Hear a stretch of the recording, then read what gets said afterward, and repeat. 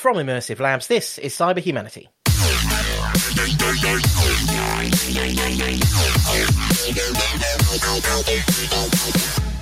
Hello everyone, I'm your host Chris Bass, joined once again by malware fiddler Kev Breen. Hi.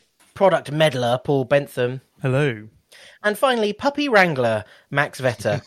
The puppy has arrived, everyone. So you know, we saw the puppy earlier, and it's incredibly cute. It's very cute. I'm sure it's going to have its own Instagram account and everything very soon. I'm sure. I'm more of a cat person.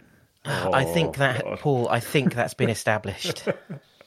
In these podcasts, we try to look at cybersecurity from a human point of view, social engineering, hacker motivation, cyber crises, and more. And they essentially come in two flavours, either us ranting about themes close to the hearts of security types, and we haven't done one of those for a while, so we probably should again soon, or us chatting about threat and security stuff from recent weeks. And this episode is one of those. So where are we going to start? Because it has been a jam-packed week, to say the least. We had so much stuff that we could have talked about. But the first thing we're going to talk about is Honda. It's been in the news. Honda, the report initially was they had been the victim of a cyber attack, and it seemed that systems were down and not available, and text messages were flying around. And now it seems that the suggestion is that it's ransomware. And also it seems like we have been able to say which type of ransomware it is, despite the fact that Honda have not confirmed anything.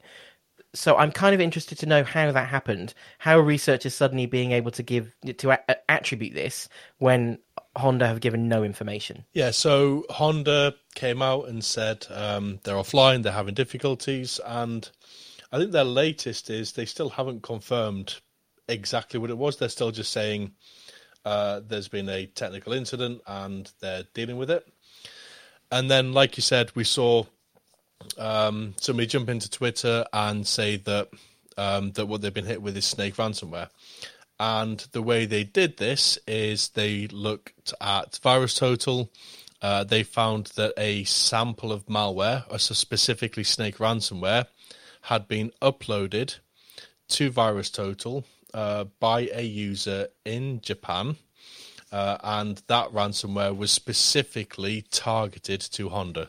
So when you execute that malware, the malware says, am I in a Honda internal domain? And if the answer is yes, it infects. If the answer is no, it does not and shuts itself down. So the sample that arrives isn't changed by like where it is or when it executes.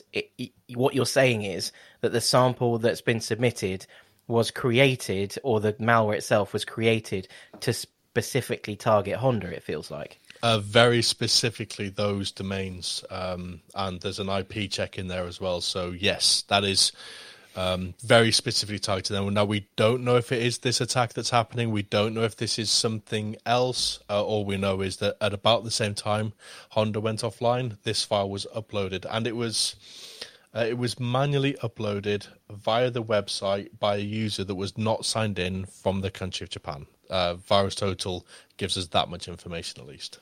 Is that what Snake's like, Kev? Is that malware like for like a malware as a service, ransomware as a service type thing where you configure it for your target, or is somebody actually coded this specifically to target Honda? A bit of both.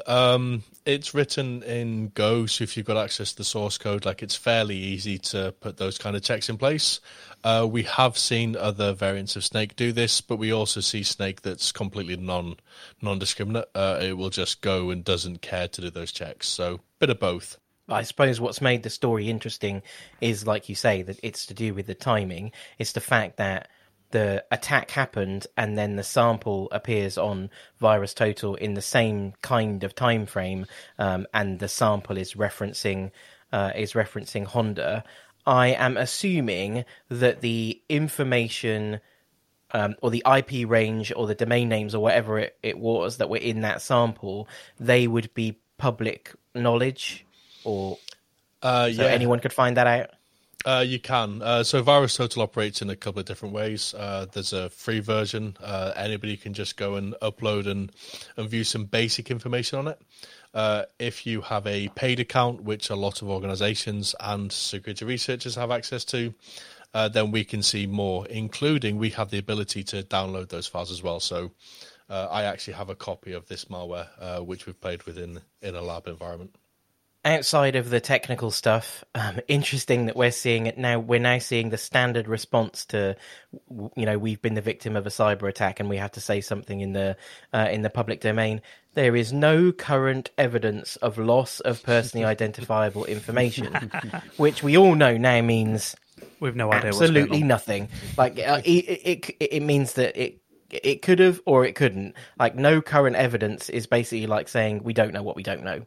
What we do know about the Snake, their operators, is that they haven't historically used the same methodologies. They're not like Revil and things like that, where they go in deliberately, like exfiltrating documents. They don't always operate the same way, so it is possible that nothing's been stolen. It is just a targeted ransomware attack.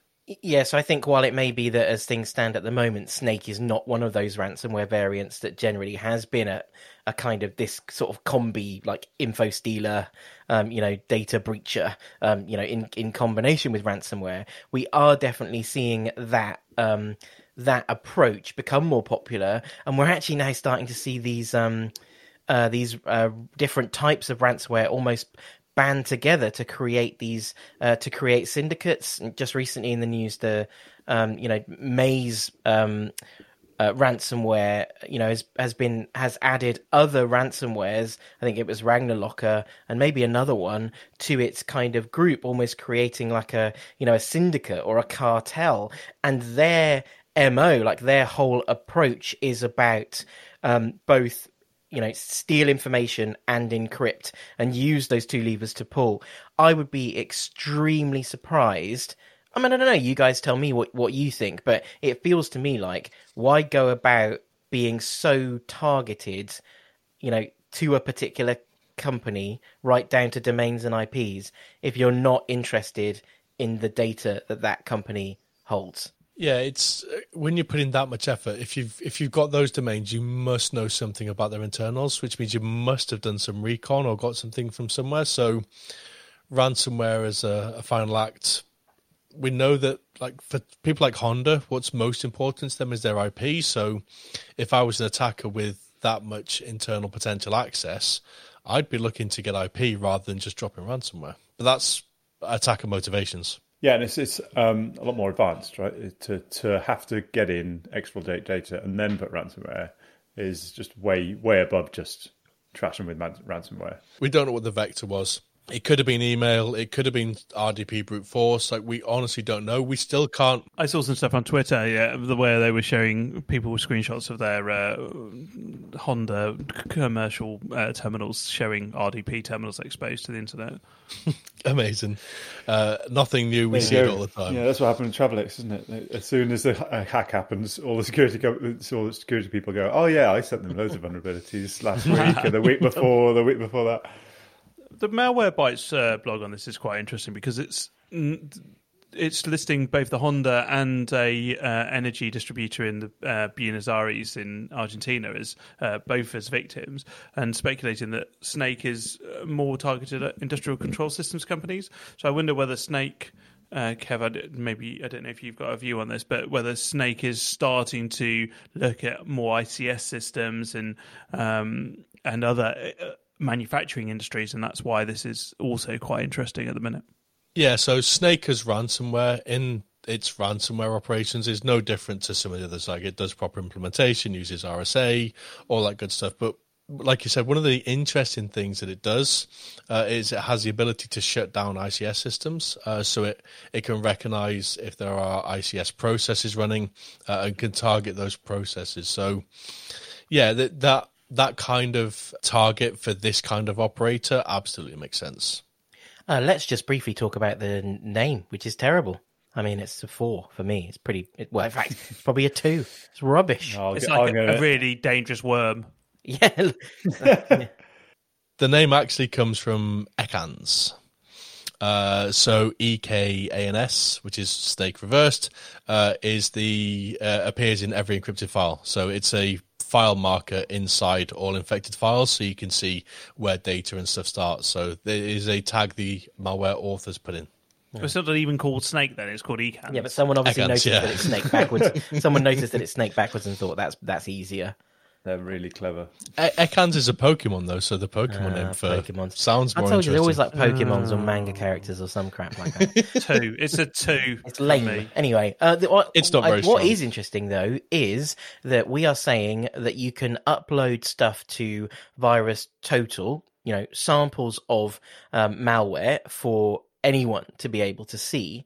And actually, what we don't know is what potentially identifiable data could be inside that sample. So in this case, someone else has gone and done the recon, but the reality is now that anyone looking in Virus Total at a sample with this specific information about Honda could also target them as well, right? Like that information's now been made available that was not available before. Yes, the one thing I would say is that in order to download the samples and to see the actual file contents, you do need a paid account, and they're not the cheapest of things in the world. So organizations can pay for this level of access, and like I said, researchers in communities get granted a higher degree of access. But we've seen this before. When I was in the MOD, we used to look for emails being submitted to VirusTotal, not from MOD users, but when we emailed out to other companies, their automated mail scanning systems would sometimes upload samples to VirusTotal, including full copies of the email body and the attachments, if it triggered any things. In other companies I've worked for, we've seen users and automated scanners where that invoice.pdf looks a bit weird, so I'm just going to upload it to VirusTotal because upload is free. Anybody can do it, not realizing they're leaking. So anyone with an account can then download those invoices and emails? If you've got a paid account and you know what to look for, absolutely. Seems a bit scary. And then do you think someone from Honda uploaded it? What's the likelihood of...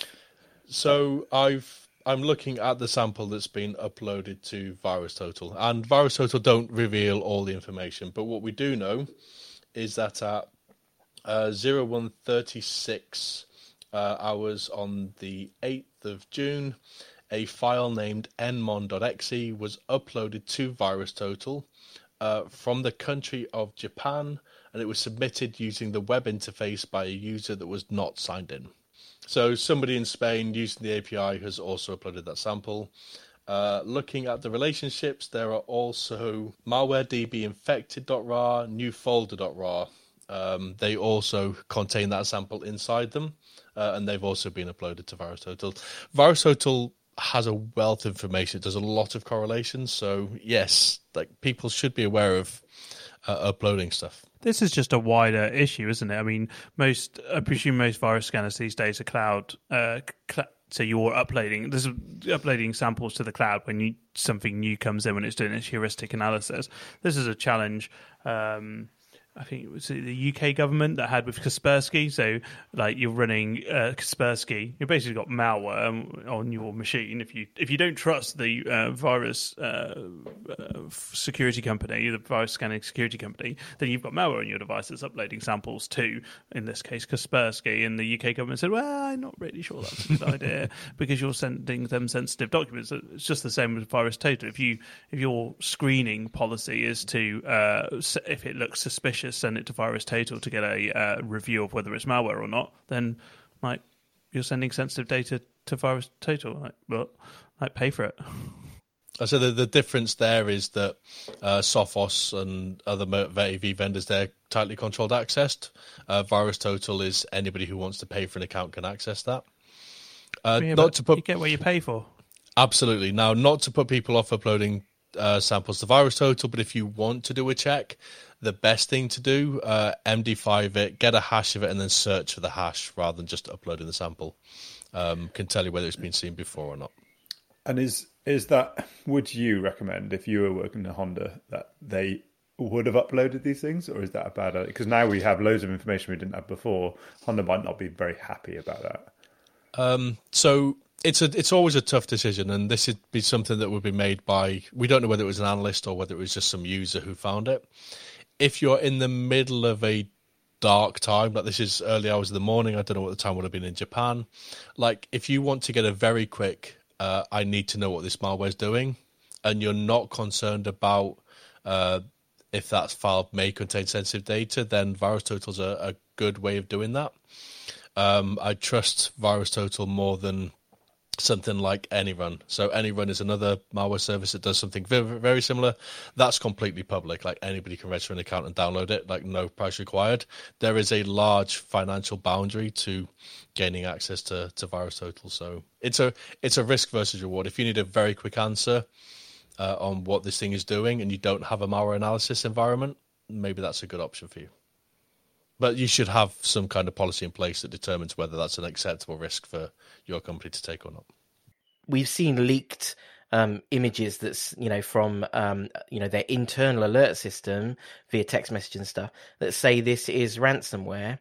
And it's back to that same old thing. If this is a ransomware that affects, and they have made clear that it affects customer service and the financial services elements of their business, you know what I'm going to say?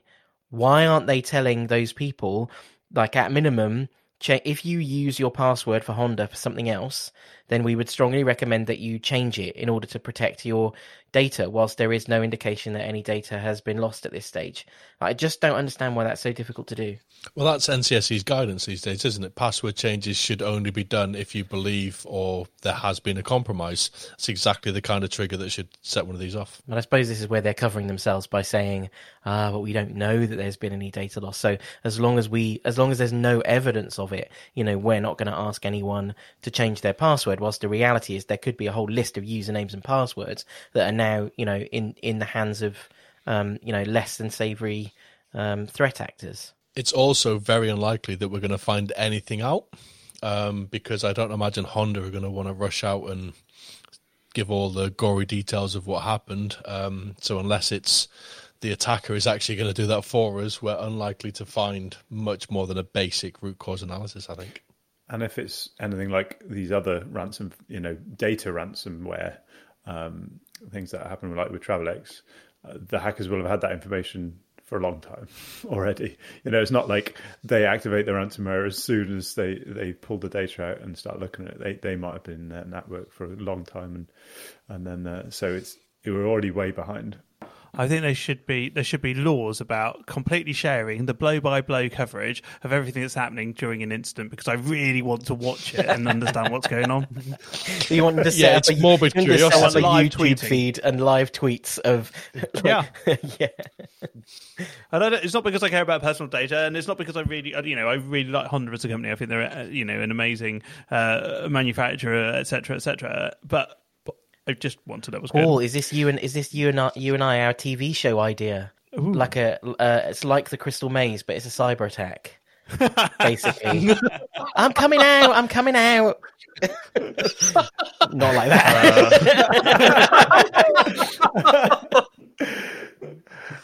Well, this changed tone. No, what I was going to say, in the police, when there wasn't a incident, and I'd been in a number that you had gold, silver, and bronze activated. What surprised me was one of the jobs of one of the inspectors was basically full time talking to the press. So it's not actually a bad shout that what if the government have to do it, because any incident that's affecting more than we had one where there was poison released into a flat. And so the whole area was closed off, and literally the inspector spent all day talking to the press about it.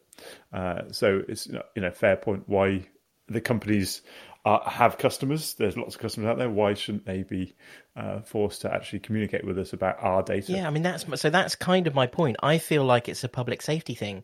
They're holding personally identifiable information around things like financial agreements, or people's addresses or where they keep their car, and who knows what else, right? So they're holding that information. They're the custodians of it, and they're basically saying that they've come under attack, and that attack has been effective. I think they have both a civic and a financial responsibility to those people to tell them the action that they could take in order to help to protect their data. And I think that it's too easy for corporations to say, oh, well, this is only to do with our manufacturing facility, or this is only to do with our internal systems or whatever. And actually, those internal systems house that personally identifiable information. So it'd be very interesting to see how this plays out if it turns out that data has been, either compromised or breached. I think the only way you could enforce that would be through something like GDPR, where, as part of the fine, they take into account how you handle the crisis and how you communicated with users, which I think Brilliant. would be, yeah, Live why not add tweeting. it? Get that in there. I'm going to the Add European it to the court. court. Add it to the court. Oh wait, we left. They could change that that notification requirement, to you've been because to me that there's too much weight on that data has been breached. If you've been compromised in any way, like your infrastructure's been taken down or you're not functioning because you've come under attack, we now know in 2020 there is a high likelihood that data has been compromised. I do happen to have done a little bit of research on the Network and Information Systems Directive. Wow. And Yeah. Wow. This legally mandates that if you're an operator of essential services, that you notify the competent authority within probably 72 hours of a data breach. Now, what's really interesting about this is who the competent authorities, it's a very UK-specific thing, of course, who the competent authorities. And you might argue that because it's a cybersecurity thing, it should be the National Cybersecurity Centre. But wait, it isn't. And so because a data breach or a breach or an incident could be caused by physical security issues, not necessarily cybersecurity. And so what in UK law they've set is that the competent authority is the regulator. So if it's affecting you in the water sector, then you're going to Ofwat or Ofgem if it's in whichever one that is. Is that electricity, gas? Energy. That whole policy, you could argue those regulators could be the ones that say, public service announcement, your water provider has just notified us as a data breach. There is a possibility that customer information has been compromised.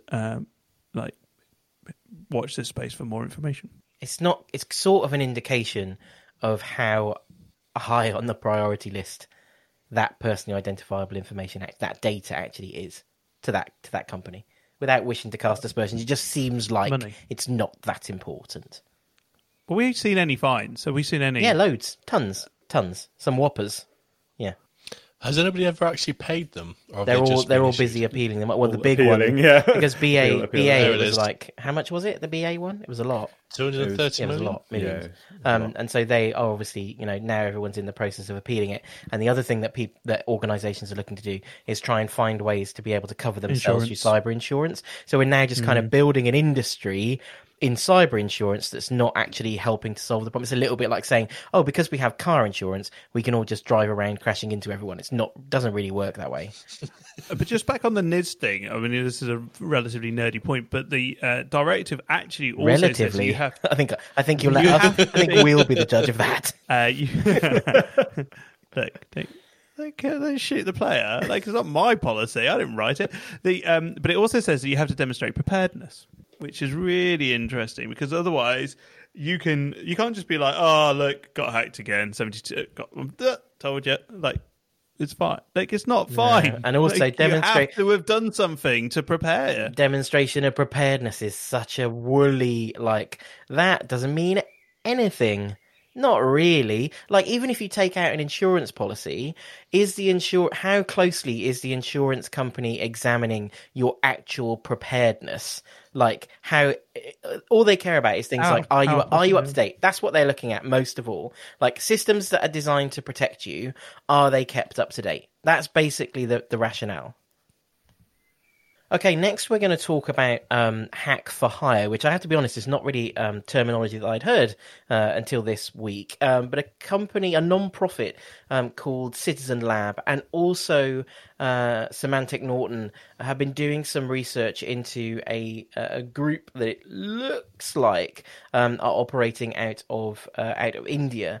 And essentially they were making hundreds of thousands of dollars through offering their services to essentially hack for profit. The report itself is pretty in depth, and it's also pretty interesting. But I wanted to start by asking about hack for hire as a concept. Like I said, I haven't really heard about it. But is it a thing? Is this a thing? Like, is this a widespread thing?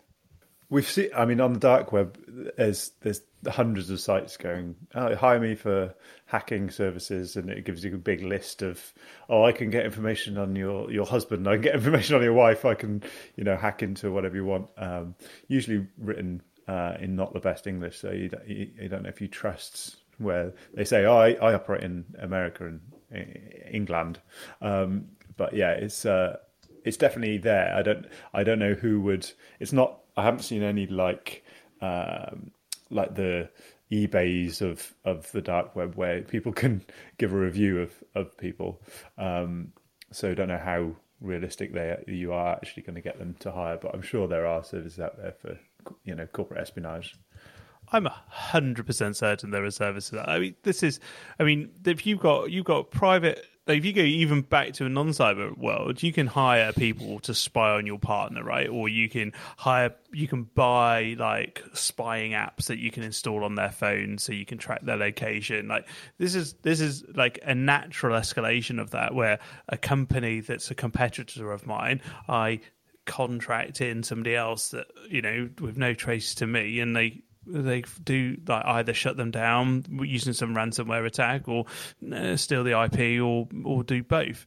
Like that. I'm quite fascinated by this happening because it's really interesting. And the targets here are like slightly dodgy, because it's not like people being hacked to hire the obvious targets. It's big. Allegedly big organizations like Exxon targeting protesters, and that's really dodgy. Yeah, it's quite interesting. So it's called Dark Basin, and they're linked to this company called Beltrox, and the head of Beltrox has actually had an indictment from the DOJ about hack for hire. So it's really interesting to see how this pans out. And it is, they have a list of, and there's the Exxon New is a kind of campaign against Exxon that's been attacked. There's been Greenpeace, Climate Investigation Centre. So, not typically companies that hackers would go after, because what does Greenpeace or Exxon New have other than to attack a very specific big company like ExxonMobil? We have to tread a little carefully, because the Citizen Lab report, their investigative path goes very much down that route, and they refer to the group as Dark Basin. But then the Symantec research, who call the group Mercenary Amanda, again, there's no time.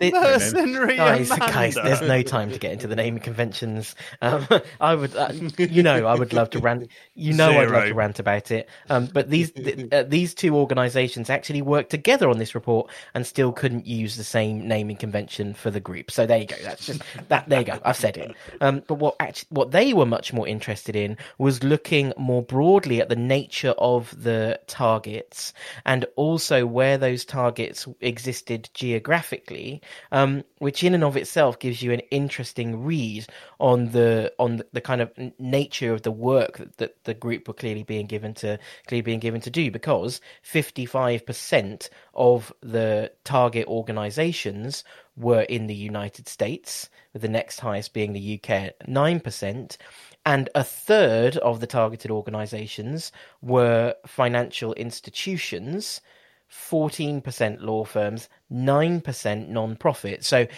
it's when you start looking at the investigations next to one another, you're like, oh, Citizen Labs have got a bit of an angle that they've kind of explored, because that's what they had information around. It's the classic attribution trap. It's like, because I've got information about the non-profits, that's the report that we're going to produce. Whereas actually, if you look at the bigger numbers, which is what Symantec have, the kind of clustering of the of the targets. It's a much broader view. What is interesting is the US and the financial services. I think it's kind of interesting. Also, you would never usually see like political consulting firms or news organizations making up that that diagram, because usually the amount of them is so small. So it's really interesting that there's enough targeted news organizations and political consulting firms, as well as politicians and non-profits, to kind of make it to that diagram. It does suggest very targeted behavior. And and the target behavior even more so, like some of the they created kind of fake news on ExxonMobil as well. So they had created this news to, I assume, to entice those groups to click on it. So that's very, very targeted. It's not like, oh, we put out some ransomware and loads of the companies got affected, and some of them might have been the Exxon one, anti-Exxon ones or whatever. It seems very targeted towards those companies. Tell you what, the examples of the phishing emails that they were sending are pretty damn good. I mean, and these are examples. I'm just looking here, like they're from 2017. So these are, I mean, these would get me. You mean the Dropbox and the Google Alert? Yeah, the Dropbox, the Google News. They're so good. I mean, this is another level from the kind of Nigerian prince scam, which I fall for every time, obviously. Every time. I'm rich. Oh. This report's has been in the process for a couple of years now. They've been putting this together, and very little of this has made it into the mainstream before then. Like, we haven't been speaking about these pieces in cybersecurity news. Like, these samples haven't been discovered and openly reported. So this attacker, they take their time, they build up their infrastructure, they're so targeted with their attacks, like so bespoke with all of their infrastructure they're targeting, to make sure that it doesn't just become public knowledge, to make sure they don't leak out. It's that level of sophistication. That's what this is. APT. That's what APT is. Yeah, I was thinking that. It's definitely APT. I mean, it's probably better than APT. Like, these stories you would have expected from a US government doing espionage against, like, a bad actor, like North Korea, China, Russia, whatever. Like, this is the same level of quality, the same level of the same level of advanced persistence, but applied by allegedly US corporations against people that don't like them. I want to see what they build them.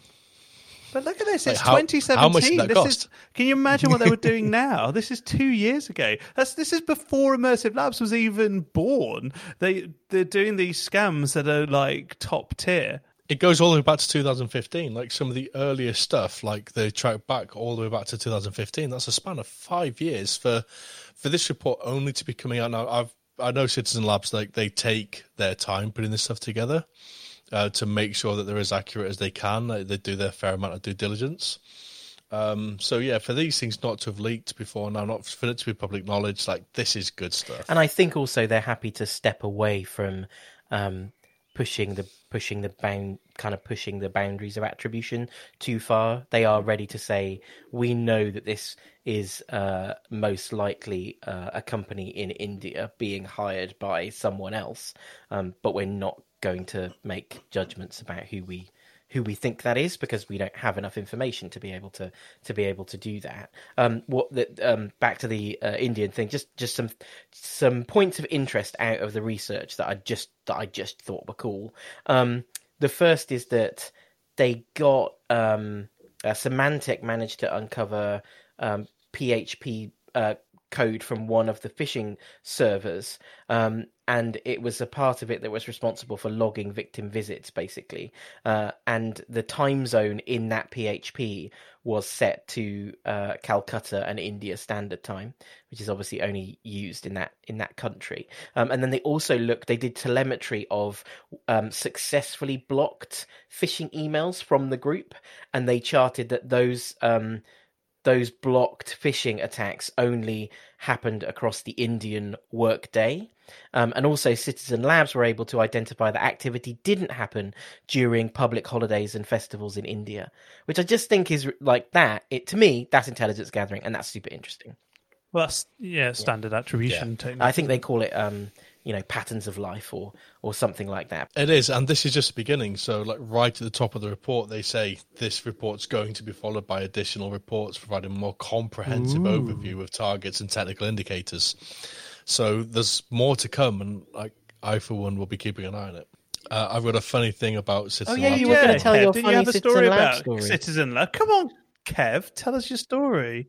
About 5 years ago, I was doing a lot of research with remote access Trojans, and the guys at Citizen Lab actually helped me asked me for some help analysing some samples.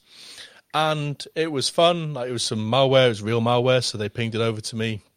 I think it was Cybergate. So I did the static analysis. I was building decoders at the time, pinged all my research off to them. They said, thank you very much. And then they said, do you want the attribution in the report?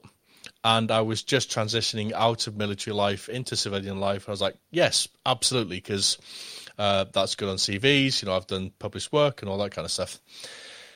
So they did. And then the report came out. And this was on Packrat. So I'm reading through it and I can see the bits that I've done and my name, Kevin Breen. Thanks for helping reverse engineer the malware. And then I got to the bit where the dynamic analysis had been done, where the guys are actually running the samples in virtual machines and seeing how it interacts in real time. And this is the cartels at the time. So some fairly dangerous people.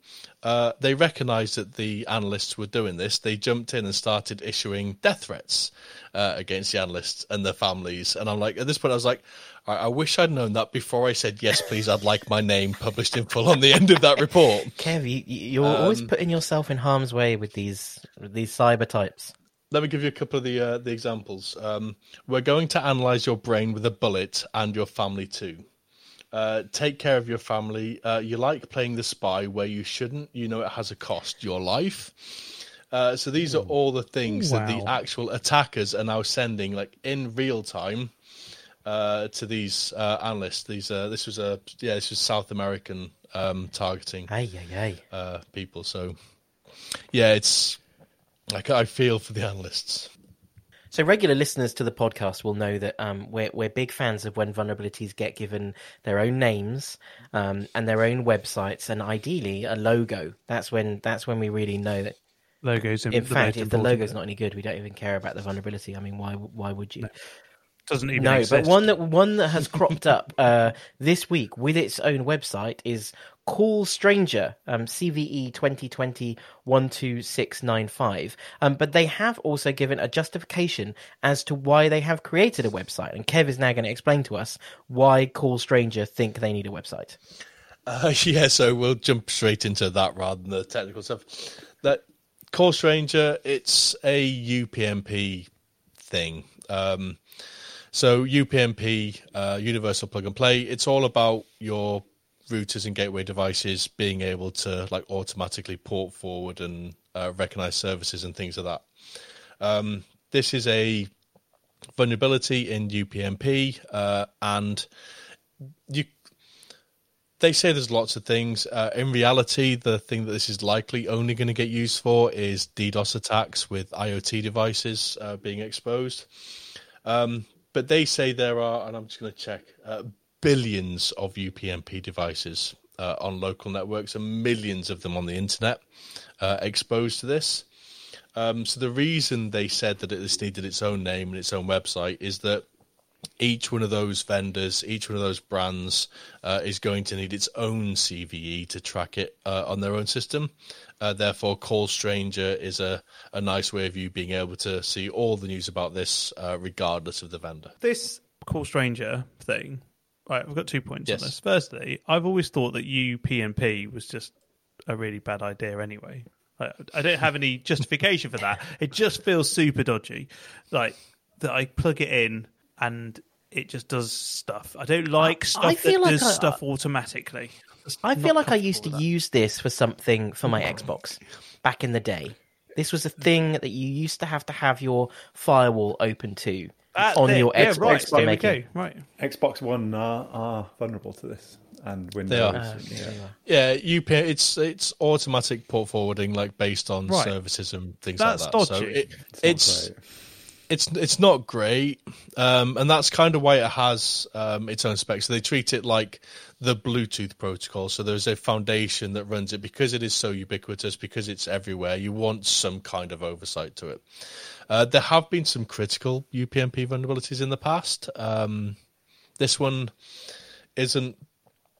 Like I said, the biggest threat from this is going to be all those IoT botnets are going to be able to do use these devices as part of a large amplified DOS attack or DDoS.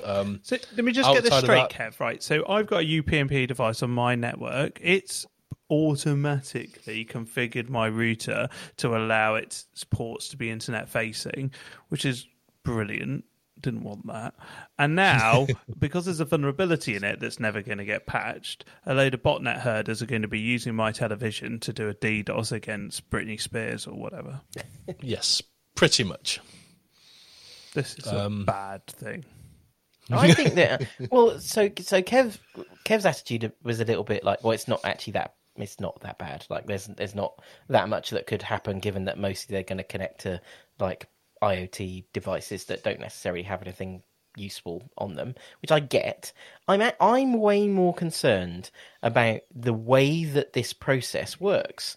I think Kev, you and I were talking about this recently. What's the average time for like disclosure of a vulnerability to publishing and patching? It's if you take a look at across everything, it's like about 8 days, I think, from a vulnerability being disclosed to a patch being out. And we know from things like SaltStack and from Citrix that once those patches are out, you've essentially got the 0 day out. So that's as good as public disclosure of a POC. Now, this is obviously very different because you've got so many vendors and different devices that the patching thing is obviously not as straightforward. I understand that. But once the thing was disclosed and a CVE had been assigned, which happened on, I think according to NIST, on the 5th of May, so we're already 5 months down the line, this thing appeared, first of all, in December. And so what I'm thinking is, okay, so all the information that was available then got published, including NIST, having done the analysis and saying this is the CVSS. No, NIST have done no analysis of it, but surely they could have done 6 months ago, and then everyone would have known. I'm just confused about why this process is sometimes so clunky. Because there's no formal process, there's no recognised process of doing this kind of responsible disclosure. We as a community have got a lot better at this over the last couple of years, but that's just the last couple of years. There's no standards, and especially we know that a large proportion of this is IoT-based devices, and there's no legislation, there's no standardization across IoT devices, to the point that governments are now starting to create these programs. I read something recently about the UK government offering. They want somebody to come out with a kite mark, so you can kite mark IoT devices to bring in some standardizations. Somebody created a label that they want to be able to stick on all IoT devices that shows you what kind of data privacy issues it has, like how often is it updated, and that kind of thing. So standardization is missing.